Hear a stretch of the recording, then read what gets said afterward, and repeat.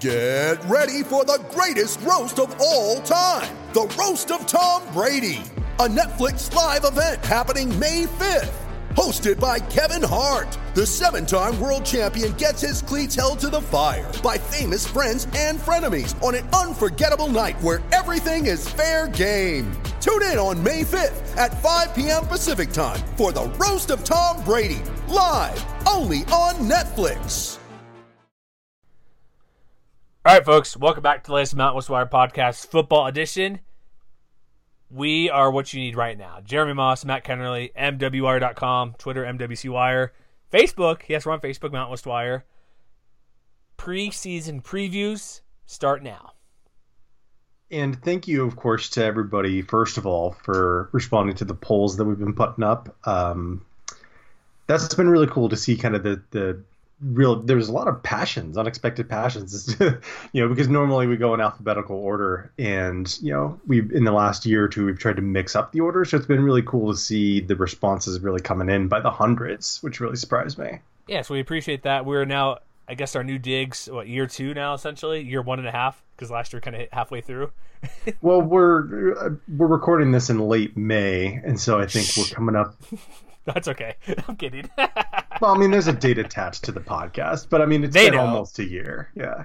Sure. Also, one thing we should note, we have a Patreon account. We haven't really used it, but we appreciate those who've been giving us money the past year. Here's what we're going to make a new change to that right now to actually give you guys stuff, because blame me. You can blame me if you want, but if you go to patreon.com/MWCWire, making a couple tweaks, a few promises I will hold myself to. So every podcast, what we're doing, like right now, it's always free. You can listen to it. We put in a few ads here. Me and Matt may talk about Sling or Fubu or something. Any pre-recorded ads are not in there. So it's just the show. No 2-minute intro or whatever. So that's pretty cool. If you want, and you get it early as well. So as soon as I publish this, it'll be on Patreon. We're doing any other show. We're recording these. Spoiler, Matt's going to be out of the country for a while. And so we record these early because it takes time and we can do it early enough. So anytime we get one done, it'll be over there first. And for that, it's like $1 a month. Cool. You can listen to our next show, I believe, is Colorado State. Instead of waiting 2 weeks, you can get it right now if you want. So that's obviously a cool thing. And then a few other things we're working around. Any article we do, we'll put without any ads, any videos, or any weird stuff. Because I know how our site is sometimes. I get annoyed sometimes. Crap, I put a video there, but I need the video if we want a few dollars. But we take all that out, so it'll just be a straight article over to Patreon. If you want to, you can comment as well, because we don't have comments on USA Today for some reason at the moment. You can yell at me or Matt or whomever if you like or don't like our stuff, or agree, which would be even better. That's kind of what we're doing right now, so go check it out. If you want to help us out, it'd be great. But that's my little spiel now. If you want to help us out a little bit more and not be annoyed by some videos or pop-up stuff. So that's my little bit today. So go do it now. Pause it and go do it. Pretty please. Yes, pretty please. So that's what we're doing. So yeah, and then let's get to it. We're doing New Mexico Lobos today. Yes, we are. Fans, how surprised were you that this was our first one? You put together the first four teams. Mm-hmm. Was it kind of a little surprising that the Lobos came away with this one? A little bit, if only because there was a little bit of back and forth early on, and then some unaccountable force really pushed the Lobos out in front to stay. But I mean, it's a good place. It's as good a place to start as any, because maybe more so than any other team in the conference, this team is at a crossroads. We've talked at length about the off the field stuff that Bob Davie has been dealing with for the last year or so now, at least. And if you want to listen to that show I did with Daniel Libet, NM Fishbowl, doing amazing work. Lobo fans apparently don't like him, which I can get if you're diving into your team, but he's opened up a lot of doors to get information like funding for athletics, and he's went into one thing to look into the university, and it opened up 5 different doors. But go back and listen to it. We don't need to get into it now, but there's just been the very brief version. Listen to that a few months ago, but player misconduct, Davey saying inappropriate jokes, injuring people, yelling, like over-aggressive coaching. Not just yelling at you that you need to do better, work on this, but personal insults and covering up other crimes, like or alleged crimes, I should say, like sexual assault, or I think potentially even rape, I believe. Some of that stuff kind of alleged out there, trying to get that stuff pushed down to the bottom. Go listen to that show. Daniel's been covered forever. So there's a little bit of stuff in the air with the Lobos on the non-coaching front or non-football field front, where back then I predicted him. He's also suspended for spring for 30 days, so don't forget that. They have a new offensive coordinator, but I kind of put 50 coin toss that he'd be even coaching week 1. But I guess right now he's still on track to coach week 1. Well, and even beyond all of that, this story of last season was, the huge step back they just took in the win column. I think what I remember of last year's preview was that when I was looking forward to the 2017 season, I thought that for all the questions they had on defense, that the offense, as prolific as it had been in the year or two prior, would be able to kind of keep them out in front, to be able to keep them competitive. And when you look back on the season as it developed, that just never happened. The offense, which 2 years ago was the number 1 rushing offense per play, they weren't quite as explosive as they had been in years past. And, the passing game wasn't able to make up for it. Lamar Jordan was injured here and there. The throwbows did not come to fruition. The throwbows, great hashtag, great idea, poor execution, I guess you could say. Not on our part. Well, yeah, not on our part. But, and then the defense, by some measures did take a little bit of a step forward. They had a couple of moments where, it looked like it might be kind of a different look by how well the defense played here and there, but ultimately just 3 wins last year. And I think, maybe more so than the off-field stuff, if they can't engineer a rebound coming into 2018, we've talked to, different head coach in the future. And if they can't get off to a strong start this year, those kinds of discussions are only going to get a little bit louder. Well, not just on the field, but like I said, off the field stuff too. So, yeah, if we haven't discussed this before, but if we'll probably do some sort of hot seat ranking at some point. But I think Davies number 1 by a mile, even more so than Matt Wells.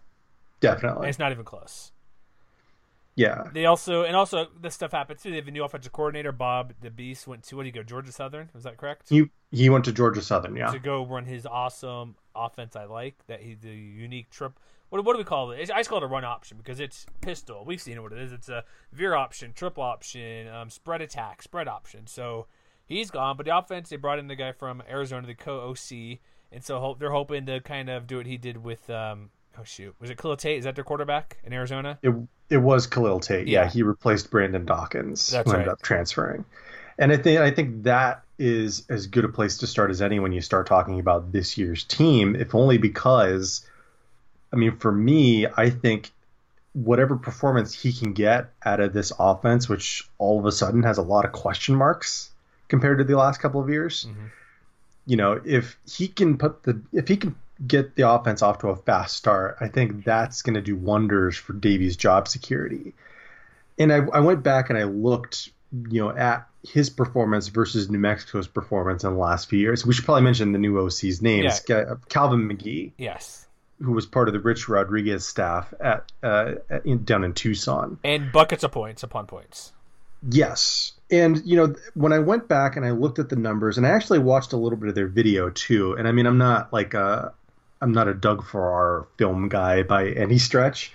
But, I wanted to go and see if I could glean anything from how New Mexico's offense looked in the last couple of years, and especially last year, versus how Arizona's offense looked with Khalil Tate under center. And, I did notice a couple of things. One of the big things that New Mexico fans might be able to expect was that, at least in the games that I was able to watch, there was significantly less pre-snap movement. You talk a lot about, DeBessie maybe doing a little bit, a few different things. Mm-hmm. One thing I noticed a lot from Arizona's offense was a lot of 3 and 4 receiver formations, which you didn't often see a lot of in the last couple of years. In New Mexico, you're kind of used to seeing 2 or 3 guys in the backfield. What Arizona was doing was maybe putting 3 receivers out there plus a tight end as kind of an H-back behind the line of scrimmage.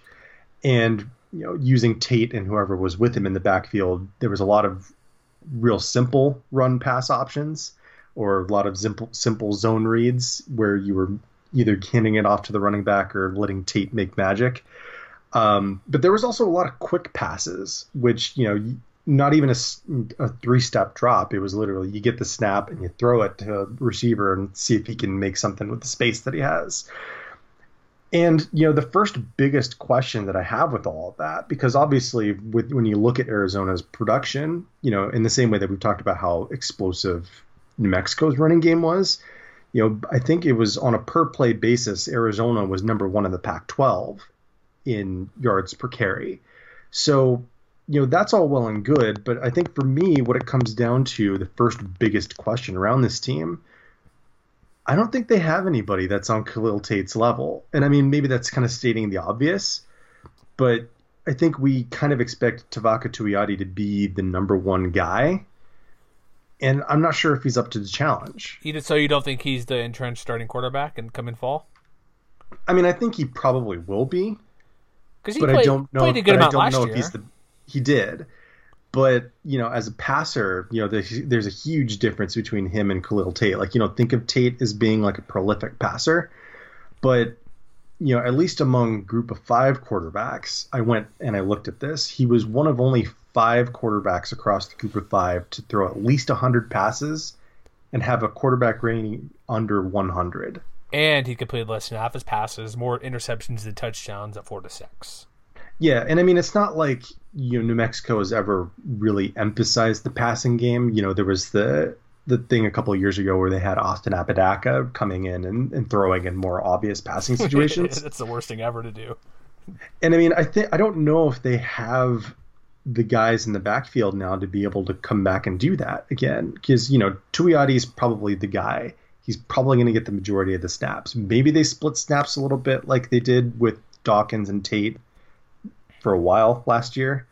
Colton Gerhardt was obviously still back, but neither of those guys really inspired a lot of confidence when I saw them play last year. There could be a little bit of Colton Gerhardt maybe, but again, he completed over 50% of his passes. But then again, remember his offense, like we've seen what Arizona's done with Khalil Tate and McGee and Rich Rod there. They're going to run a lot too. It may not be, I'm assuming the Lobos, if they're smart, they'll keep most of their base, kind of what they've been doing the past couple of years with the Beast, where it's just you see the run attack veer option, the pistol, the diamond formation. They may move away from it here and there just because to make not that this would be a hard right turn to change your offense to what Arizona does, but you still want to have a smooth transition where you still have some of the plays because the offense worked great. I think part of it was the talent. The running back group decreased quite a bit last year, like McCorley, Daryl Chestnut, Romel Jordan, all those guys who aren't back. They didn't play that well compared to the guys the year prior to that. And so that's an issue, and I think it's part of it too, talent. But remember, a couple years ago, at least the past 2 years, they've been stacking up on wide receivers for who knows why. I guess to make the throw bows a thing. They do bring back a lot of receivers, so I think they'll be passing more. I don't know how much quick passes they do, unless it's like those wide receiver screens or like kind of the swing type pass where a guy goes in motion, he passes it right away at the backfield, where it's technically a what would you call it? I guess it's still a rushing play, even though it's like the backwards pass to the guy going in motion. You can see stuff like that, but I think it was more of a talent thing than an offensive scheme thing, because even like every year prior, they were just crushing it. It did not matter who it was, but then last year, offensive line couldn't keep a group of 5 together on there. They couldn't have a starting lineup consistently, and that hurts when you run an offense that's so specific on timing. Like if you watch Air Force, Navy, Army, or Georgia Tech, teams that do this type of running attack, there's a reason why Air Force typically doesn't miss a beat. They lose 4 offensive linemen. They'll bring in all new seniors who never played much before. They go perfectly fine because they know the system year after year after year. And so that tells me 2 things. One, what were you teaching the backups? I get why their backups are not playing not as good, but they should know the same scheme. What's going on? They're practicing that every day. So their injuries and talent, I think, because we know Lobos don't recruit at an extremely high level, but they're at every year up until last year, they have been amazing running attack and then just kind of fill off the wheel. So they'll probably pass a little bit more. They have a ton of receivers coming back, but it'll be interesting to see how much it changes from McGee to McGee from what they had years past. And I don't know. I assume it'd be the same Tuioti going there at quarterback, but I don't. Gerhardt played a little bit. Didn't he come from Arizona State, I want to say? Yes. And so he's probably can pass a bit more, but I think if you think about it, the way Tuioti plays, he's a guy where this is what they want. He's more in a build guy like Jeremiah Masoli. Not that the talent wise, but he could run and throw. Lamar Jordan couldn't throw all that great. I mean, like whoever quarterbacks in the past, I'm trying to think of who they were, but doing this for too many years. But they could only run, and I said if they could like pretend to throw, like even fake and be able to throw decent enough, they'd be really good. I think Tuioti has that talent to where he could throw well enough that they should be more successful passing and also keep the running game at a high level. But he's skill level. That's all I think is skill level. Like I think he has it, but actually conceptualizing it and doing it is another question. Yeah, I mean, I think one thing you can give him credit for was that he was much better than Jordan last year at avoiding sacks. Mm-hmm. Jordan took 12 sacks and he only had 93 attempts. That's like a sack rate of nearly 12%. Tuioti, on the other hand, had a sack rate under 2%. And so, while the offense through the air was never quite as explosive as I think, many Lobos fans expected them to be, I think there is a point, if they can hit on one or two more of those, passes, and which I think this new offense may enable, because, one of the other things I noticed in going back and watching Arizona from last year was, you run a play action off of the run pass option, and then you see Tate throwing 20, 30 yards down the field to a guy that's wide open. So to me, one of the guys that stood out from last year was Jay Griffin, who's their leading returner. He was only a freshman last year, but he put together a 69% catch rate, and he had, 4 touchdowns, which are both pretty nice for the offense they were running. But for me, one of the big keys is, there were 2 guys especially that stood out. Delane Hart-Johnson, who we mentioned him last year, and I'm going to mention him again because he's their biggest wide receiver. Is he going to be a guy that can stretch the field? Or someone like Hugh Drennan, who only caught 9 passes last year. But both of those guys, Hart-Johnson and Drennan, averaged over 20 yards per catch between them. The big difference between those two and a guy like Griffin was where, Griffin's catch rate was pretty impressive. Hart-Johnson and Drennan had catch rates of 40, 45, and 37%. If they can inch those up even at least a little bit, if you're talking about guys who are stretching the field with those kind of coin flip passes, which, you alluded to when you're talking about, can Tuioti push the ball down the field? If they can inch that up a little bit, I think that makes what seems like a presumed strength of this team into something that has a lot of potential, because they have these guys with experience, but the experience is going to have to turn into production at some point, or at least a little more production. So do you think Tyrone Owens, let's go to running backs now. We already done enough QB talk, I think, but do you think it's production? Because he was the guy last year only had, and again, 770 yards, which is way low compared to, like, looking back at 2016 for rushing, like, Lobos had guys like who was Terry Gibson, 1,200 yards. Tyrone Owens had 1,000 yards a year before. So I'm wondering, I guess, and Lamar Jordan, 3 guys had 700 yards plus in 2016. I forget why Owens dipped down, maybe because he was getting too many carries, but he had 137 last year, or 2 years ago, and then last year he had like basically the same amount. Again, probably injury offensive line, but I think he could be a guy where it would not surprise me if he were a top 3 rusher this coming year. Assuming, I know the numbers may not be the same with this new offense. You want to pass probably a bit more, but I don't see why he can't rush for at least 1,200 yards based on every year but last year for Lobos offense. I mean, I think that's another big question, if only because, and maybe this is the last big difference between Arizona and New Mexico last year, or at least in the last 2 years. What the Wildcats did was not only was Tate a better passer than anybody that New Mexico has had in the last couple of years, but he also shouldered more responsibility as a runner, which is a huge contrast to what you've seen from New Mexico in the last couple of years. Tate had 140 carries last year, which was second on the team. And in 2016, I'm trying to pull this up real quick. And of course the tab is I don't even see him. Let me maybe just on let me just because I think 2 years ago was Brandon Dawkins was the primary quarterback. Yeah, Dawkins had 131 carries in 2016. Last year, Tate actually had 153, at least on CFB stats. So when you compare that to, and granted last year was a little bit of quarterback shuffle, but Lamar Jordan was only 4th on the team in rushes after you adjust for sacks. Mm-hmm. And, Gerhardt only had 35 carries. Tuioti only had 26 carries. So for me, the big question is, if Tuioti is the guy under center, are they going to expect him to do more as a runner? He'd have to, a little bit. A little bit. I mean, but can he do it? Because, yeah, on the one hand, he did average over 6 yards a carry when he did run. But, you're asking him to basically be maybe the 2 in a 1-2 punch with Owens. Or, if one of their young running backs like Kentrell Moran, I think is a guy who probably has a lot of expectations being thrust upon him, if only because, like you mentioned, they're losing 2 significant guys from last year in McCorley and Chestnut, and they're probably going to need more than one guy to replace that production. And when you look at the recruiting classes the last couple of years, one thing you mentioned was that they struggled to recruit. And, back in 2016, they were 5th, but in the last 2 years, they've been dead last in recruiting across the Mountain West. But one of the guys they were able to bring in that 26 class was Moran. And so I'm interested in seeing, just how much work he's able to get.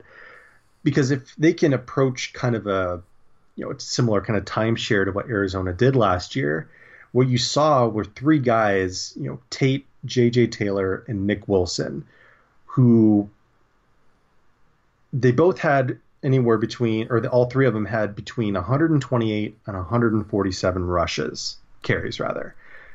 And I'm thinking that if they can do something similar at New Mexico, that's going to make life a lot easier. So let me ask you this: with I do think they need 3 running backs, or 3 rushers, I should say. Looking at 2016, last time New Mexico was really good running the ball, because last year they were just not great. You had Gibson running back 1,200 yards. You had Owens 1,000 yards. Lamar Jordan had 739 yards. I think Toyota should be able to needs to be in that range, a minimum 500 yards on the ground, because in the offense they run, if the quarterback's just handing the ball off and they know they're not, the defensive line isn't going to respect some sort of read option or some option to the outside, they could just focus in and just, you know what I mean? They could zero in on what they're going to do and who they're going to attack with the ball or without the ball. They can just go take out the running backs and let him try to run, and it's not successful if they don't trust him or they aren't going to use him as a weapon. Like, who cares if he's going to toss it every time? They know, so they're going to stack the side, and it's going to be a toss. He's never going to run it. So that's why they need him to have at least 500 yards. I think that's reasonable. 100 carries, 500 yards, 5 yards a carry. That's not out of the ordinary for this offense. We assume what should be somewhat similar. I mean, yeah, I don't think that's unreasonable, but I think if they want to be competitive, they're going to need more than that. Well, I know. Well, look, last 7. I mean, as your third rusher at 500 yards at the quarterback position, I think that's fine. You think, how much do you think they need? 750? Because Jordan got about 700 2 years in a row. He had 730, then 800 in 2015. But I think one of the differences is touchdowns. He had 9 touchdowns in 2015. Lamar Jordan did. Yeah, I mean, I think that sounds about right. I don't know, and I don't know. It's just interesting because I'm going back even farther. Jordan is a freshman, 600 yards rushing. So I think, I'd say, okay, I'll up it to 600. They need him to have at least 600 yards on the ground. Mm-hmm. Well, and one of the other things you've mentioned a couple times that maybe we can get into was the fact that the offensive line was kind of a mess for most of last year.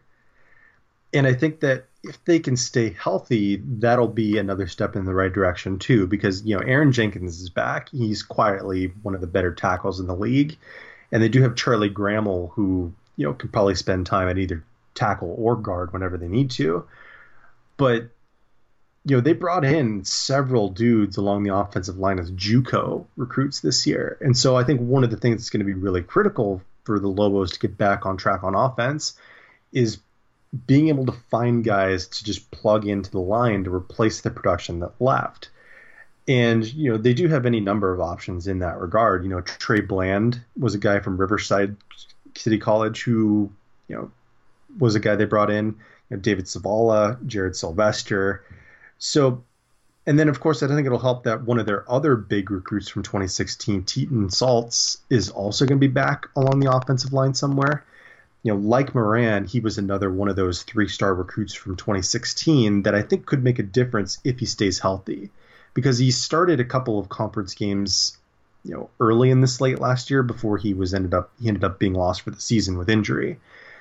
So there is some promise, but they're going to have to answer some questions throughout fall camp as to, who's going to get, one of those starting roles on the line. Yeah, because they bring back, like you mentioned, Jenkins with a dozen starts. They have 6 starts from Graham. Everybody else is kind of a couple starts here or there, fairly new.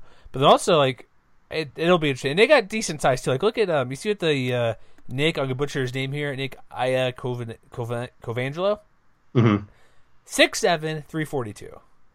Put him up there the line. Give him the guard position. You have guys who are 307, 315, juniors. These are, like, I assume these are most of those JUCO guys. I think those guys would you want up there. I know you want some speed a little bit because if they do pulling guards, if you're extending the field horizontally for those running plays, you want to have some speed, like the guys who are 6'5", 270, like Tenton Saddles there, or the guys with Radson Jang at 6'2", 265. Guy, you want kind of combos both, but I don't know.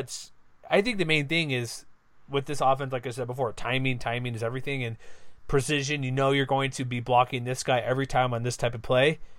Keeping a healthy set of 5 is what they really need. And that's, absolutely. And I know it's pretty simple to say, but when it's a timing offense, because even though they run a million different plays, they might run the same play out of 4 formations. It could be a diamond formation, a guy going in motion. They can run the exact same play, but have, like I said, half a dozen lineups with 2 tight ends, or a bunch set where it's like the jumbo set, or 4 wide receivers. They may not do 4, but you know what I mean. They can run the same play out of multiple sets. So getting those guys healthy is what they need. And then receiving wise, we kind of skipped over that. I don't know. They passed better and caught better more than they have in years past. They bring a lot of guys back besides Chris Davis. There's got to be some strength there. You know what I mean? I catch rate got to be better than 50%, but only like 2 guys got that who had more than 10 catches. It looks like. Yeah. So you gotta. There's enough experience back, like Q Drennan, like you mentioned the guys for Hart Johnson. They've got to. I think my prediction they're gonna throw a bit more than they have in years past, which is probably not saying much, but I think that's what they need to do. But their calling card is running the ball well and using their unique setup and type of plays. Well, and one other thing that I think is worth mentioning, because it's one of those things that, I kind of hope it regresses, was that, New Mexico's offense was also very turnover prone last year. And when you look at, how many giveaways they had last year, the only team in the conference that had more giveaways was San Jose State. Oh boy. Yeah. And we'll talk more about the defense in a minute, but, the defense was, they were okay. They were middle of the pack, and with, or maybe they weren't actually, now that I'm sorting by the column, but more to the point, they were minus 16. And a lot of that was driven by the fact that they turned the ball over 29 times. And I don't think there's any one guy you can pin down for that, because they had 14 interceptions. They had 15 fumbles. So even if they can cut that by, I don't know, a third, if they could get back to where they were in 2016 per se, they were only minus 1. And they were kind of, unremarkable in their ability to create turnovers on defense. But they only gave it up 14 times. So even if they can approach that number, that is another one of those things that, it's kind of fickle from year to year trying to predict how that's going to happen. But if they could just start by taking better care of the football, that'll be a step in the right direction as well. All right, let's do since we're about the halfway point, well, maybe let's take a quick timeout. And then we'll be back to talk some Lobo defense. All right, Matt, your Lobo defense. Can we say they're bad and move on to schedule? I'm sorry, folks. It's too easy to do that. I think it maybe oversimplifies a little bit. A little, yeah, I'd say so. Let's give it some better insight. Well, I only say that because there were moments last year where you could see this defense turning into something, and on a per play basis, they weren't too bad, all things considered. Like they gave up over 6 yards of play, but they were slightly better last year on a per play basis than they had been in 2016, and they were, they've been fairly consistent. I think, actually, looking back over the last 3 years, they've been kind of within a tenth of a yard as far as yards per play. But one of the biggest things is, that I mentioned a minute ago, is where the turnover is going to come from, because they've been kind of, dicey in that regard. And I think maybe it's helpful to start at the back end and work our way up, because one of the things that stands out is they have a couple really interesting pieces in their secondary that I think are worth talking about, which you may not have said a year or two ago. No. But they had some guys who really stepped up, and I'm thinking specifically about Jalen Burrell and D'Angelo Ross. A pair of cornerbacks, which is more than a lot of teams I think in the conference can say, were pretty decent in the fact that they combined last year for 21 pass breakups, which is actually not bad. That's really good. But the big thing is, can they turn some of those pass breakups into interceptions? Because you know how many interceptions they had last year? 2. 0. Oh, I felt 0 was too easy of an answer, so I went to low number like 2. So no interceptions. That's brutal. You got to have a couple, man. You can't just have 0. Well, that's the thing. Like they were very competitive when it came to contesting plays, but that's another one of those things where I talked about turnovers a minute ago. It's hard to say that's one of those things that happens naturally, is if you are in the vicinity of contesting a play that eventually those turn into interceptions. But I think one of the things that they're going to have to contend with is the fact that a lot of their turnover production on defense graduated, because Jake Rothschiller's gone. He had an interception. Jacob Gurgle's gone. He had 2 interceptions and 6 pass breakups. So those 2 guys, I think especially, are going to be key to that kind of defensive turnaround, because they were okay when it came to defending the pass last year. But, if they want to survive, I think, in a division especially that's going to be no less forgiving when it comes to throwing the football, because Nick Stevens may be gone, but KJ Carter-Samuels is still a pretty good quarterback. Brett Rippon's still around. Jordan Love in Utah State, what they want to run 4 or 5 wide. Yeah. Mm-hmm. So I think that for a team that was okay when it came to defending against the pass last year, they were slightly below average in the conference. They ranked 9th as far as quarterback rating allowed. But when you adjust that, by conference, they were a little bit worse, and they only had 2 interceptions during conference play. They gave up 17 touchdowns through the air. That is one of the things that's going to have to improve. And I think that Burrell and Ross are going to have to be the ones who lead that particular charge. And I was looking at maybe their passing defense was bad because of they ran all over them, the other teams. That's not the case. They were just slightly below average in both categories. And somehow that turned out to be average overall when you go to yards per play basis. And so it's you never know, especially when you play Air Force, when you play San Diego State, if they did last year, teams that run a lot, it can skew the numbers. But there's going to be a little bit less passing this year, just because Josh Allen's out there, and who knows what Wyoming will come out to be. But they look at the secondary; they have a lot of guys like upperclassmen. They have 1, 2, 3, 4, 5 seniors. 5 seniors. A handful of juniors, 3, 4 juniors on their roster, a couple redshirt guys. So they can go play deep. Cornerback is good. They need a new safety, new strong and free safety out there, but they have depth to hopefully make up for something. And a lot of guys played last year. They had half a dozen guys played 10 or more games. It looks like, I believe, if my math's right. Yeah, and so they've had a lot of guys who made a lot of tackles, TFL, sacks. I guess Jake Rothschiller's gone, but they have. I think the depth is there to throw out for. You mean they have the guys out there where they can find a combination after Burrell and Ross to make something happen, because they've been around. And so hopefully, D'Angelo Ross, I know DBs are smaller, but 175, 5'8", I know he's probably not going to grow, but that's a problem when you're going up against guys who are 6'2" wide receivers. How are you going to defend that? That's a problem. And that's always been a problem. That's not a New Mexico thing, but most DBs are smaller than wideouts anyways. And so, but I just think with this returning guys, amount of talent they've had coming back, even though it's not the best talent, they've had experience playing.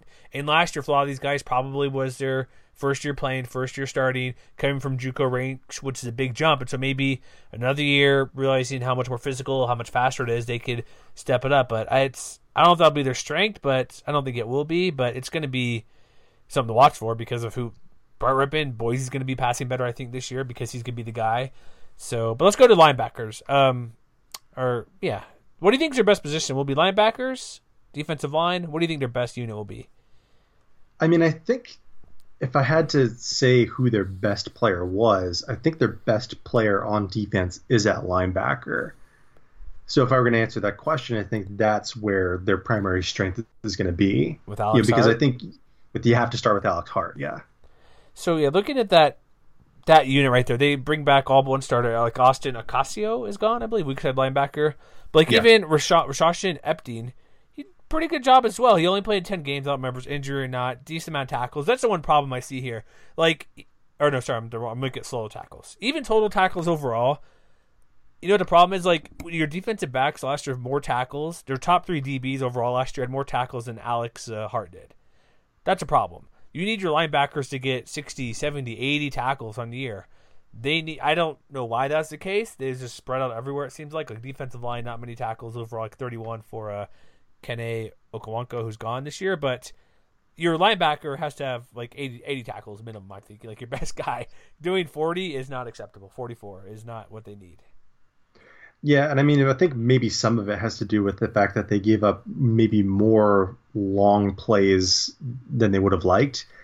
Because they were slightly below average when you look at 20+ yards rushing plays allowed. They were 8th in the conference, and when you look at what they were doing through the air in that regard, I'm trying to pull this up real quick. Here's an interesting stat: we got 6 players, yards per play. Defensive back 6 allowed 10+ yards per play.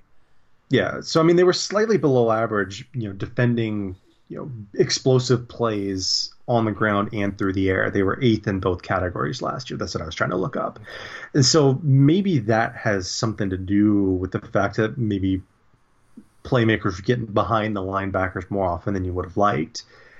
But, if they've got guys who can, move sideline to sideline, if they can do a better job of bottling up those explosive plays in 2018, that I think can have a cascading effect where when you look at what they were able to do on, first down, because I like to look at S&P Plus, for instance. And an S&P Plus on first down on defense, they were right around the national average, which is, not bad for a New Mexico defense. But they were in the triple digits on second down and third down. And I think that is an area where they can improve, is just being more productive, making more plays, even if it's not, sacking the quarterback or anything like that, just being able to, improve a little bit in that regard. But do you think overall the defense will be better?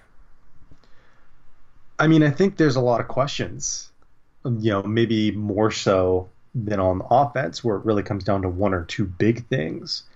Because I think one of the things they're going to have to figure out is, how to generate a pass rush, which, they do run a 3-3-5. So, they come at it a little bit differently than, a lot of other teams. But, last year they, again, were a little bit below average in generating sacks. They were 9th in the conference with only 21. And, that I think historically has been, a weakness of theirs. So I'm not sure if they have one guy who's going to be able to address that. I think if I had to guess, it would be Epting. But I think he's going to need some help in that regard. Yeah, I think because, like you said, their yards per play given up has been relatively stable overall. Mm-hmm. But yards per play is fine, but it's also where you go within the conference. They've been anywhere from like 6th to 10th the past couple of years, I believe. Like, I think their high is 6th. And so, give up 6 yards per play, but when the rest of the conference is doing the same thing, you might be a bit better. I think they might be a tad better, but I don't know. Like I said, there's no one dominant guy. This defense isn't going to stuff some teams, whoever they play. Like when they're playing like at Utah State, when they go to Wisconsin, that'll be crazy. Even New Mexico State last year, they gave up 20. They had to come back from like a 25-point deficit in that fourth quarter, something down like 30-3 or something. They came back and made it close. Mm-hmm. The defense has to be more consistent because, you said, big plays is an issue for them. I think it's like with any team. If they can not allow so many 20-plus yard plays, they'll be in a lot more games, especially if the offense can recover from last year for being their worst year in about half a decade. But I just think that defense will be where it has been, maybe right at average in yards per play given up. That's kind of a key stat, but they got to have a few more picks, and they might get there. But I just don't have too much confidence of saying this because look at the defenses in the league really quick. Boise will be really good. Wyoming, Fresno, San Diego State. Those are 4 will probably be top 30 nationally. I think that's possible. Yeah. And so you got those 4 teams there. So they're not going to be better than Utah State probably defensively. I don't the 8th. I don't know. It's like Hawaii's defense has not very good, so they'll be like battling. I don't know. 8. They might be 8th. I don't know. Being average might be too much ask compared to the top 4, which will be really good. Yeah, and I mean they're going to need to figure out how to plug a couple of the holes up front too, because Garrett Hughes, was very quietly productive over the last couple of years. He's gone. Kene Okonkwo is gone. Those two combined for 10 tackles for loss last year, and Hughes pitched in a couple of sacks as well. And I think that they have some options because obviously Cody Baker's back. Jermaine Conyers probably is going to plug the middle of that defense. Big dude at 6'2", 326. But this may be another one of those instances where some of their highly touted recruits like Najee Flowers, if he can work his way into a starting role, that might make things a lot easier. All right, should we go to the schedule now? Or do we need special teams because they lost their punter who got drafted? They lost everybody. Yeah, okay. I apologize for special teams aficionados out there. Corey Borgiques, he was drafted 6th round, I believe. Corey Bojorquez. Jeez, I'm terrible. See, nothing ever changes, does it? Never. Wait, hold on. Do I get this one right? Jason Sanders? Yes, that's yes, nailed it. Yes, and I mean those two guys were pretty good the last couple of years. So more so than many other teams, being able to replace those guys is probably going to be pretty critical. But I mean, thankfully they do have some options. I believe the kicker. I'm trying to remember the guy's name. Austin Shelley, I think, is the presumed starter right now at kicker. Sure. Andrew Shelley, excuse me. They had backups last year who redshirted. So and John Mitchell, I think, is presumed to be the punter coming into this year. But that's one of those things they're probably going to sort out as fall camp goes along. But if they can find guys to step into those situations, one of the things that I think they'll want to try to match is Jason Sanders last year had touchbacks on over 80% of his kickoffs, which it doesn't seem like a big deal, but it kind of is because it helps them manage field position. Even if the defense wasn't great at stopping people, they were pretty good at having situations that to set themselves up for success because they did rank in the top 40 last year as far as average field position.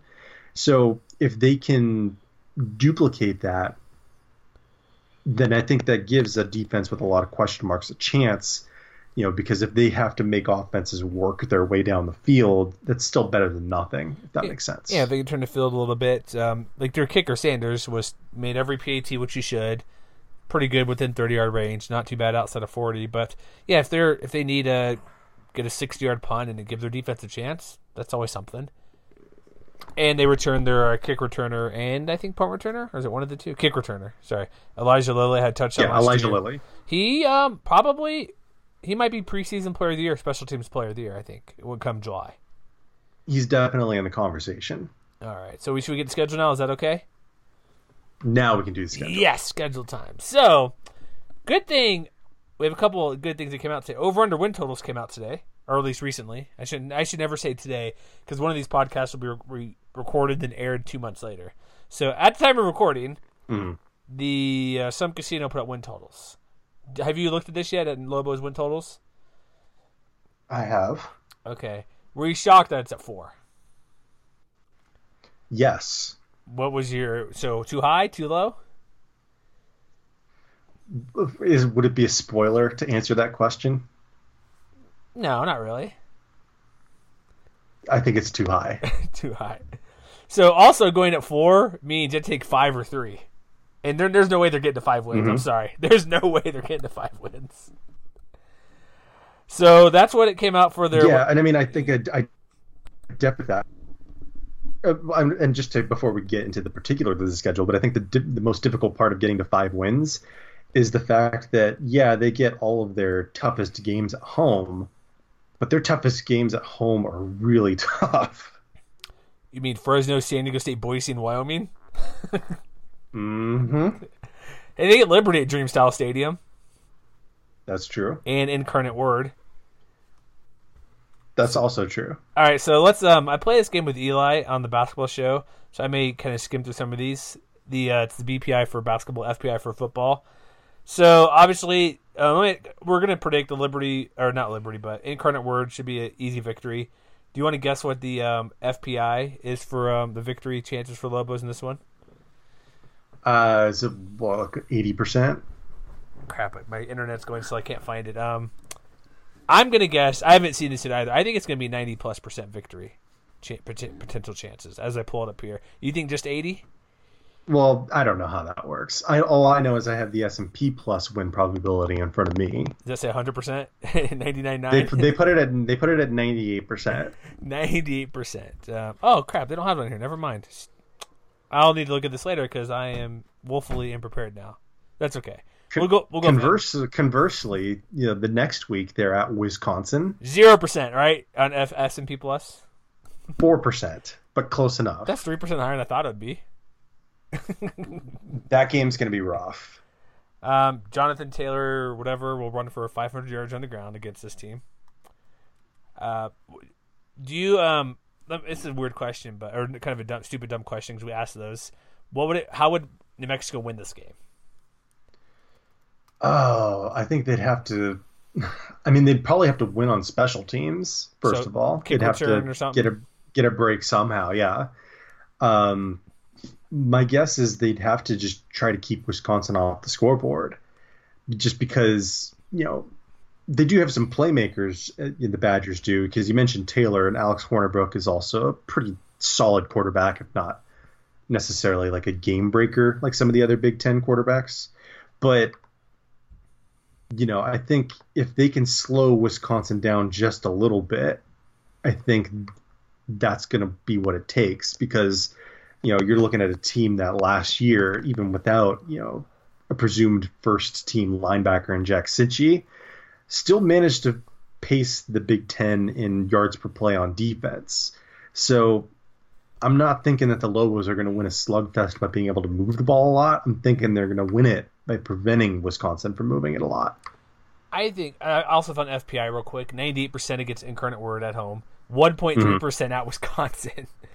Yikes. Honestly, if they're going to have any chance, special teams is a great area. If you get any field goal attempts, don't miss those. But I think keeping them off the field with their run attack offense, and it's such a unique offense, Lobos probably have a few plays here or there where they break one off for a big run. But there won't be enough to do that. And the Wisconsin offense will just push over and steamroll the defense. So, if they keep it within 3 touchdowns, I'd be surprised. Yeah.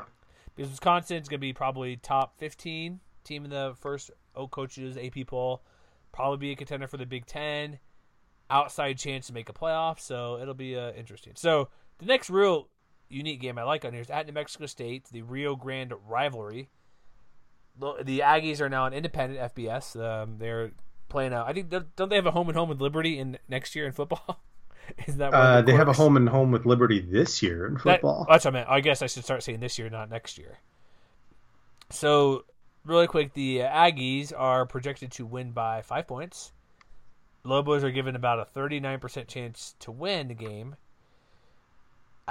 Aggies are coming off a bowl victory over Utah State, so there's that. It's dumb to say it's a rivalry game, but what the Aggies have done over the past couple years in this matchup, it's always it is stupid to say, but they're reasonably close games. Even last year, it was 30-28. Aggies were up big. Lobos had to make some ferocious comeback to make it close. So, if nothing else, this game will be quite exciting, I'm thinking. Yeah, I mean, last year's game was an instance where the Lobos just looked flat for about 3 quarters, and then rallied in the fourth quarter to really make the margin look closer than it actually was for the majority of that matchup. And I mean, just the way that I see it is that, New Mexico's a team that's weaker this year, whereas New Mexico State, even though they're missing, a few key offensive pieces, Tyler Rogers is gone, Larry Rose is gone, Jaleel Scott is gone. That's their leading passer, rusher, and receiver. But, I like the players that they have coming back. I think Nick Ginty, even if he's not, quite as prolific a passer as Rogers was, I think he'll do just fine with this offense. Mm-hmm. Jason Huntley is a guy who averaged 6 yards per carry. And, even though they're missing Scott, they have 3 other guys who had at least, 30, 40 catches last year. So, it's an efficiency offense that's going up against a defense that has a lot of questions, and a defense that last year, by a lot of measures, was better than it had been in a really long time. And it's a defense that's bringing just about everybody back besides, Dalton Harrington, their middle linebacker. Mm-hmm. So, the spread, the numbers say it should be 5 points, but I just, looking at this now just doesn't seem like a very good matchup to me. And I'm thinking New Mexico State wins it. I think Aggies will probably win, but here's where I give the Lobos a chance. Offense, they lose Larry Rose, Tyler Rogers, quarterback, running back gone. They lose their top 2 receivers, Joel Scott, who had 76 catches last year, 100 targets, 1,000 yards. But so the weapons may not necessarily be there, but then again, their offensive line's all back but one guy. You mentioned defense, nearly everybody's back. So I think there could be a chance if the Aggies offense stutters. It is week 3, so they'll have a couple games themselves. I think if the Aggies New Mexico defense, Aggies offense, they kind of collide, and it takes New Mexico State a little bit to get going, trying to find a quarterback who's going to, if Huntley really going to be that good running the ball, which he probably should be, I think, that could be the only area I think where Aggies may not run away with this one. But I still think Lobos are not going to win, but that's how they could win, is if the offense for New Mexico State isn't as good as it was last year, which I don't think it will be, but that's like the only area. Defense will probably, unless something crazy happens with Lobos and McGee gets something running going from week 1. But also, another reason they're not going to win, you play out Wisconsin, you're going to get beat up so bad. You're going to get crushed and bruised and whatever, battered, all those adjectives you want to use for getting beat up. So I think it might be single digits, but I'd still give it to the Aggies at this point, sitting here in the offseason in pre-summer. Yeah. So that's a loss for me. So Liberty, what do we know about Liberty? Do you know anything about Liberty besides them being a new FBS team and wanted to pay millions upon millions to join the Sun Belt? Who said no? Well, let's also forget Conference USA also said no. Oh, maybe it's Conference USA. I knew one of those teams. No, it's both of them. It was both Conference USA and the Sun Belt. That's what you get for having Jerry Falwell attached to your university. Sorry. I wish that I had had a chance to watch more Liberty, but I think, just looking at the numbers, one thing that jumps out to me is the team that wants to throw. They're not going to blow you away on the ground because, of their leading returner, they have a guy, Frankie Hickson, on the ground who 100 carries with only 375 yards. So that's not terribly impressive. But they have a quarterback in Stephen Calvert who, even despite completing only 54% of his passes, had 29 touchdowns against 6 interceptions last year. And he's got his top 4 receivers all returning, including a 1,000-yard guy in Antonio Gandy Golden. So, again, this particular matchup strikes me as being very similar to the New Mexico State one in that it's an offense that wants to pass. Mm-hmm. Against a defense that it's kind of an open question as to how much they're going to be able to stop them. I don't know if either of those teams are going to throw the ball 60 times like Tyler Rogers did in last year's matchup. But, I think the argument that you just made for their upset chances against New Mexico State are a little bit better this time around against Liberty because, they do have some nice pieces like, Juwan Rush was, 11 tackles for loss and 4.5 sacks last year. He might be someone to contend with. They have a very veteran-heavy secondary, but I think there might be more room to run the ball against this defense than there would be against New Mexico State. So I think, it's probably going to be competitive, maybe more competitive than a lot of Lobo fans would like, but I do like this particular matchup for New Mexico, and I have this one down as a win. Yeah, right now FPI is 72% for Lobos. Here's the thing too, like Turner Gill, he's been around, coached FBS at a few. Was he Buffalo and somewhere else? I want to say too. He won a MAC title at Buffalo. That's right, MAC title. And then he collapsed at Kansas. Oh, Kansas, where coaches go to die. Mm-hmm. So here's Liberty under FCS. They're really, really good. Like I know they beat Baylor last year, and Baylor was a complete mess, but he still beat an FBS team. Has more scholarships and usually more better talent. Every FBS team they played have been pretty close, except for a couple. 2016 wasn't great. They lost by double digits in 3 of them. But in 2015, they lost to West Virginia pretty bad, but they beat Coastal Carolina, which, whatever you want to say, still an FBS team. They beat App State in 2014. which is a pretty big deal. They beat Coastal Carolina 2014. They were close to Kent State, close to Coastal Carolina years prior. Nearly beat Wake Forest. So they have talent on this roster. What I'm saying is, and so they've beat a few FBS teams in the past. They've been close. And they've been really good. And their quarterback, like, you look at the stats now, it's kind of hard to compare because they're moving up. But I think this game could be sealed out of points because when you look at the defense, like you mentioned, their top 2 linebackers are out. They bring back a lot of starters beyond that. Defensive line and linebacker, where you mentioned where they could run against this team, the Lobos could. But offensive line brings back everybody. Receiving brings back everybody. Rushing does lose their starter, but I think there could be a lot of points in this game. I think Calvert will just throw like crazy. I think it could be like 40 to like 30 plus points for each team in this game. That would not surprise me in the least. But I will go for a Lobos victory. All right. Then they start league play. They get to face UNLV, which FPI 26% chance of victorious.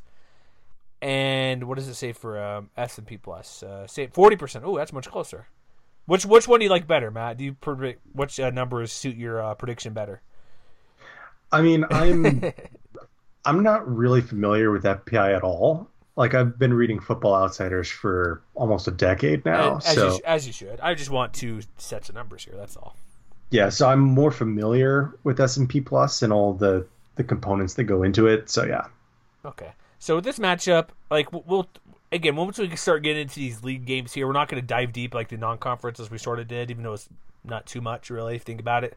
Because we're going to talk about UNLV later. We'll talk about Colorado State, Fresno. The stretch of their conference slate, like you said, like looking overall, kind of go big picture for a quick second. They go at UNLV at CSU. Again, those home games you mentioned, Fresno, San Diego State, Boise, Wyoming. Every conference home game is going to be a loss. I'm sorry. Can we just say that right now? Yes. Out of those home games, Wyoming's probably the best chance you have to get a win, right? I mean, I think so, yeah. But then again, Andrew Wingard will just shut you down, right? I mean, but that assumes, and obviously we'll talk about Wyoming at some point, but I think a lot of that assumes that, Wyoming will overcome their offensive questions. No, they'll win by defense in that game. They'll win 2-0 if they have to. They're going to win. Or no, they'll go back to Logan Wilson pick 6 or something. We'll do what Carl Granderson did, just pretend to take a handoff in the backfield and run it back for a score. There'll be something like that in that game. So I don't think we need to discuss Fresno, San Diego State, Boise, Wyoming, because they're all home. I guess Boise could be interesting because they give them troubles, but last year didn't Boise just run them out of the field? Well, they got run out of the field on a lot of different places. Actually, last year's Boise game, if you remember, that was where Lamar Jordan got hurt. Is that where they played 5 quarterbacks or something? They almost went to quinterback? No, I think that was a couple of years ago. That's Tulsa. But they really they held Boise to 28 points, which is good, but they really struggled to gain any traction on the ground, which we talked about the fact that they're going to need to be more explosive on the ground. That was one of those instances where Boise really put the clamps down on them, no matter who was under center.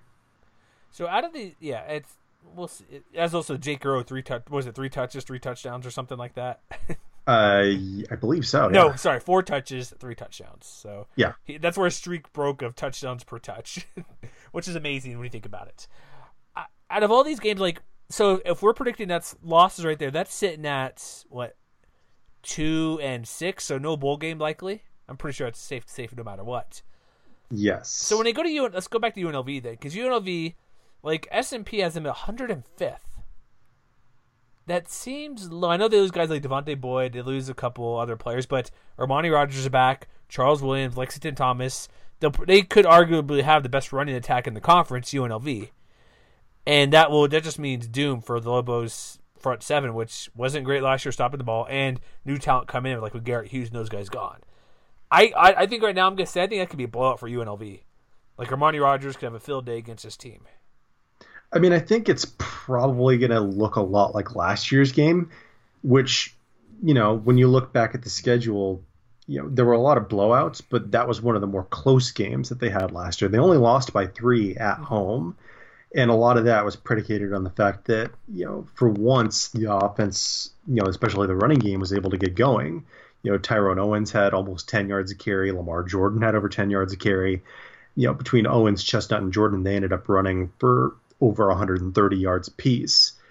So it may be asking a lot to duplicate that kind of explosiveness. But, I think that, I like UNLV's offensive potential. Obviously, we'll talk more at length about that when we get to their preview. But I think they're very similar in the fact that, UNLV is losing a few key pieces on defense as well. Mm-hmm. And while they do have some young up-and-comers, I think maybe a couple more at least than New Mexico does, it's the kind of game that strikes me as another trying to track meet where it's like first to 35 or first to 40 or something like that. But, if I had to choose one of these teams to make a stop, on fourth down deep in, pinned down in their own territory or something like that, I would probably take UNLV. So while I think it'll be a close game, I do think the Rebels will come away with a win in that one. Also, if you remember, that was Armani Rogers' biggest game of the year last year. 211 yards, 193 rushing, 2 touchdowns. But man, that Lobo rushing attack crushed. This is a game where there's 800 yards rushing total. Mm-hmm. So I'm gonna go. Rebels are gonna be victorious in this one as well. So that's a road. So the Net CSU. At this point, I have no clue what Rams team to expect because do you think a potential for Colin Hill to be back under center mid-season? I mean, maybe, but would it be that big of a deal if they just let him? I'm just saying, I hear you. Would it be a big deal if they let him sit? Because It's not like, let's put it this way. We'll talk more about this later on as well. Mm-hmm. But bringing in KJ Carter-Samuels is not the same thing as bringing in Peyton Bauta, in my opinion. Sure. I think it's a better move for what this team wants to be. And, I think that Colorado State, for the amount of disappointments that they had last year, they're still obviously a better team, especially on offense, than New Mexico is. So I'm thinking it'll probably be a fairly comfortable Rams win. I did too, because you get Izzy Matthews, they have Marvin McKenzie back there, or Marvin Kinsey, sorry, I still say that. Obasiah Johnson, wide receiver. Like Carter Samuels, if he's a guy he played at Washington, was going to go to UCLA for a hot second with Chip Kelly, came to CSU. And so I just think they'll just run over the Lobos and be fine. I would say Lobos have a shot because how bad the Rams' defense has been. Because remember, Rams don't have Marty English anymore, which could be a positive, not having their DC. So I still think the Rams will win, but I think it could be somewhat close, but I'm not buying it. I still think Lobos are not going to get it done. I mean, I think there might be like a backdoor cover or something like that, if there's anything. If it's like a 20-point cover, 20-point line? Well, the margin by S&P Plus is about 6.5. So I'm thinking last second field goal to push it from 10 to 7 or something like that. Just for the heck of it. Something, yeah. Something that'll make a lot of bettors in Vegas really mad. Or happy. Yeah. Or a state near you, not just Nevada. That's true. Got that news coming out. We talked about that a podcast or two ago. Go listen to that, folks. Go listen to this and go hear Matt and I's takes on gambling and other stuff. Then you go to Utah State. They're given a 25% chance to win Utah State. And also, one thing in the schedule, do they have a bye at all for the schedule? I don't think they do. Nope. They go straight through. September 1, 8, 15. No, they do. Sorry, after New Mexico State and Liberty. So September 29th on, no bye, which kind of stinks. You'd like a bye maybe mid-October. So they go to Utah State, go up to Altitude, go up to Logan. Aggies are Matt Wells, the number 2 coach on the hot seat, I think, after Bob Davie. Is that fair to say? I mean, I would say there's a very significant gap between number 1 and number 2. But still he's number 2, right? I mean, yeah, I guess. I mean, I probably wouldn't say he's on the hot seat personally. But, yeah. Okay. I mean, I guess you could make that argument. I just don't think it's a very convincing one at this point. Let me just tell you this, not to make this Aggie show, but you have to end a streak of when you're going 1-12 in one possession games.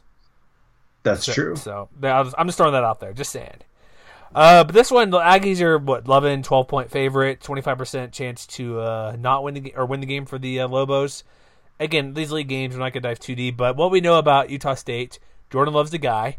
He's not going to be going Kent Myers. David Yost, ultimate bro, is going to be the OC again, obviously. Going 3, 4, 5. He'd go 6 wide if they allowed it, but that's not the rule books. But there'll be a lot of passing, and like we mentioned, for that defense, if the Lobos secondary can actually step up and do something with all the talent that's coming back.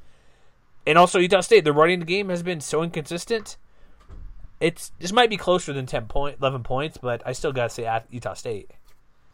I mean, so do I. I mean, I think I have a little bit of a better feeling about Utah State coming into 2018, if only because, like, during last year's matchup, New Mexico lost by 14, but they also caught the Aggies kind of like, you know, in a transition where, like, they caught them in a down week and still couldn't put together the offense to beat them.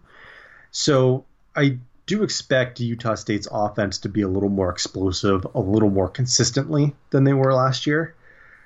And I think that's going to make all the difference in that particular matchup. Interesting. All right, so what next game? I guess Air Force. Mm-hmm. I guess it depends. Well, no, it doesn't depend on his quarterback. I still like, was it Isaiah? Who was the guy who came in the final season finale? Next to Aaron Word. That would be Isaiah Sanders. I want to say Burris, but I knew that wasn't right. I say Isaiah Sanders. Not that it's going to make a difference in who I pick, but I just think this game, hopefully we can get 1,000 yards rushing in this game. Is that too much to ask? It is not. Thank you. Well, and that's only because, like, when you look at especially the last 3 years of this game, you know, maybe it's worth noting that, if I remember correctly, I think New Mexico has won the last 3 against Air Force, but they've all been basically track meets. You know, in 2015, it was 47-35. In 2016, it was 45-40. And last year, it was 56-38. So, you know, if you recall the article that I wrote some time ago, I think it was after the schedule came out, you know, the top conference games that you want to look forward to, this is one of those underrated ones every single year, because if you like points, this is the game for you. Will this be the highest point total in the Mountain West this year? I think there's a very good argument for it, yeah. I don't know if the Lobos have the offense to make that happen, though. That's the big question. I actually, here's what I'll say. Nevada versus, I have to look at their schedule. I would say, like, I don't know, Nevada versus UNLV might be a lot of points. It might be. I think anybody versus Nevada, partly because Nevada could score points and their defense is probably not going to be very good again. Mm-hmm. So take Nevada pick somebody on Nevada's schedule. So, all right, so that's Boise loss, Wyoming loss. Oh, I guess I'll say Air Force. The 2.5 points is a bit low. I think Air Force could easily handle this by at least a touchdown, even though they've lost 3 in a row. But I think Air Force is down in S&P Plus because don't they take a heavy stock in returning talent? They do, yeah. And Air Force is a bit different in that, I think. Well, yeah, and like I said, Air Force is also kind of reloading on the ground. You know, they lost Tim McVay, they lost Parker Wilson, I believe. And Jacoby Owens has been long gone, I think. Yeah, so, you know, they're kind of reloading in the same way New Mexico is reloading. But, you know, I like their quarterbacks a little bit better. And so I like their offensive potential a little bit better than the Lobos. And I like Troy Calhoun a lot better than Bob Davie. Yeah, but those defenses. Oh, boy. Yeah.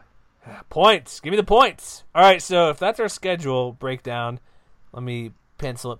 No, that's not pencil. Pencil my Utah State loss, Air Force loss. I'm sitting at 2 victories for Lobos. So am I. And those are technically two FCS victories because Liberty's basically a brand new FBS team. No, they're FBS. It counts. Brand new, I said. Brand new. Still counts. They're not in a transition phase, so I guess so. Try telling a Lobos fan that doesn't count and see where that gets you. Who's the nicest Lobo fan I know? I can go tap. I know. Do you know who Ryan Tamari is? Yes. He used to write for us years ago. Every year, I'll tell a story because I love it. Every time he puts it on his Facebook page, when he used to write for, I think it was Daily Lobo, the university paper there.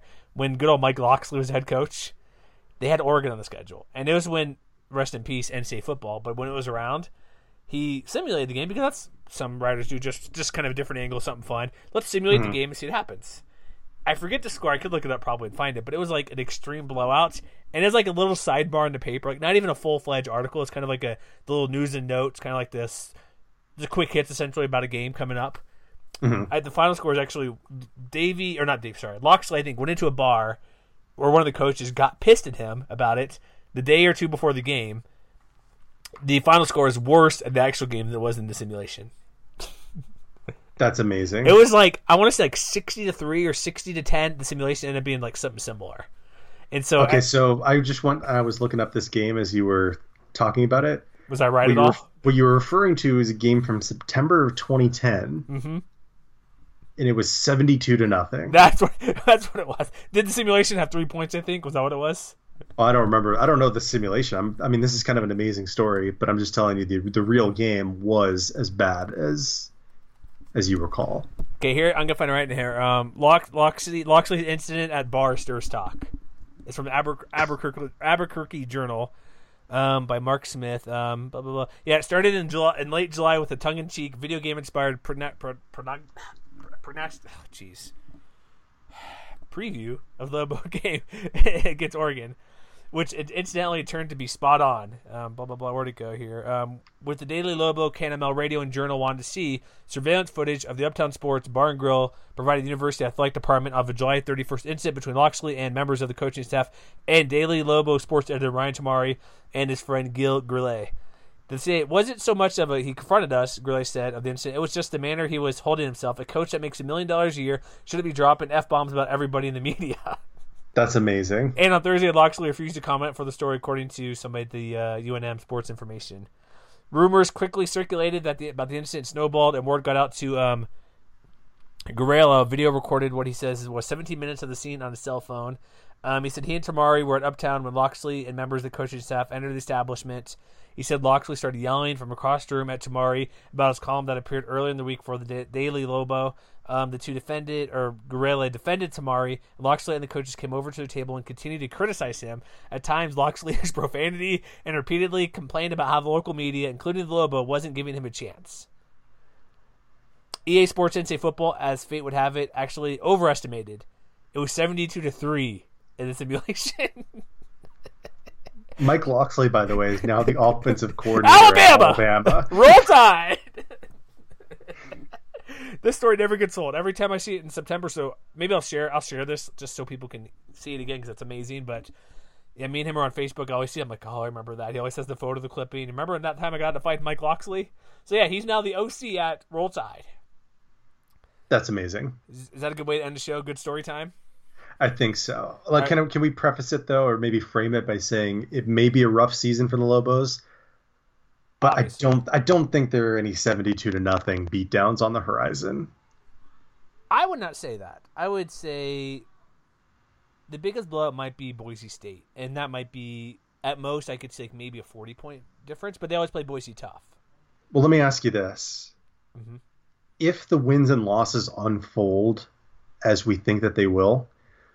You know, because we're saying 2-10, but we're also saying they're not going to win a single Mountain West game this year. At what point does Davies' job really become in jeopardy? Or if you think there's a point at which he gets fired, what is that point? I'm so glad you brought that up because I'm surprised Bob Davies, even the head coach at this moment as we speak here in pre-Memorial Day, as we're recording this. I will say this: if they have the schedule predictions of our 2 victories. They have no bye week outside of after New Mexico State and Liberty, so that's kind of sometimes you fire a coach, give him a week, the OC or whoever to step in, give him some time. That's what happened with Tim DeRuyter. That's right. So there's that. That's not really on the table unless they lose Incarnate Word. Then we'll see. But 1, 2, 3, 4. So you're basically asking me if he'll be fired in season, right? Yes. I'd give that. I never want to say for certain because. Whatever. I'm not going to say for certain. I would say if he's going to lose his job, I'd say it's after the Utah State game. If they go... You know what? I was looking at that too, because at least at that point, they would have 3 of their last 4 games at home, which might make it a little more tenable for an interim coach, which I would assume would be Kevin Cosgrove. Because he took over during the suspension. Yeah. Also to consider if there's more that comes out about... Because now I guess the Dana Libet did the... I forget what type of form it was, but some sort of a... Not a grammar request or freedom of information FOIA request, some sort of request like that to get information from emails and stuff. That could cause us to speed it up, but we can't really handle that because the Lobos have been really shady in that part, which is probably not best for Davey. But if we take out that part of it, I'd still say Utah State's today. If they lose Utah State, he's out. I think you're probably right. Okay, let me go one step further. Will he be the coach next year? Bob Davey? Yes. No. What would it take him to be the coach next year in 2019? I mean, he'd have to go bowling. You think and he'd probably have to win it too. Because his record, 7 years, or 6 years, 30-45. The average is 5 wins a year.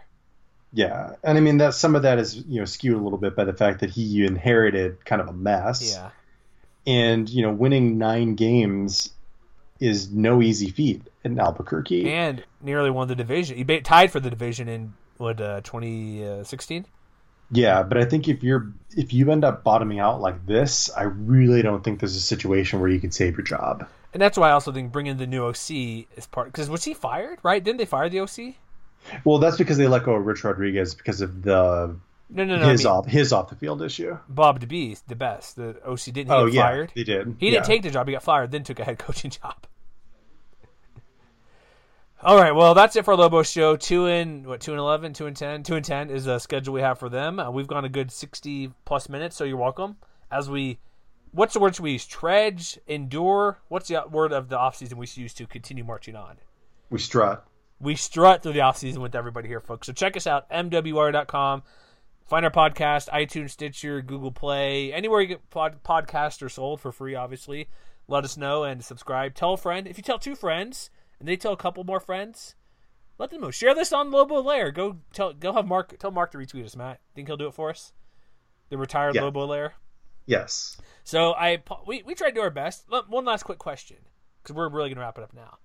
What would be the most wins they could get this year? The most wins? I think it's 4. Like beating maybe like UNLV and Air Force. Or maybe New Mexico State. I'd say 4, maybe 5, but I'm comfortable with 4 because New Mexico State, maybe Utah State. Or UNLV. I mean, I think the most optimistic picture is they go 6-6. Really? But that's because they become like unexpected road warriors. Because I think that I think there's a chance they could beat New Mexico State. Yeah. I think there's a chance they could beat UNLV. I could see that, yeah. I think there's a chance they could beat Utah State. Maybe, yeah. Not out of the question. Air Force, and Wyoming. Okay. But 4 of those 5 games are on the road, which is asking a lot. I think I'd go 5. I think 5 is the most they can get if they overachieve vastly. And so that's what we got for you Lobos fans. Again, check us out at MWR.com. We're going to start our top 50 countdown, our own preseason list, all sorts of fun breakdowns of everything. And let us know how you like the show. If you enjoy it, if you hate it, either way, we'd like to know. And also 5 stars, and then tell us how you feel on iTunes or Apple Podcast or wherever you like to leave a comment on a podcast. Let us know. And we'll be back. We'll see you later, folks, next time.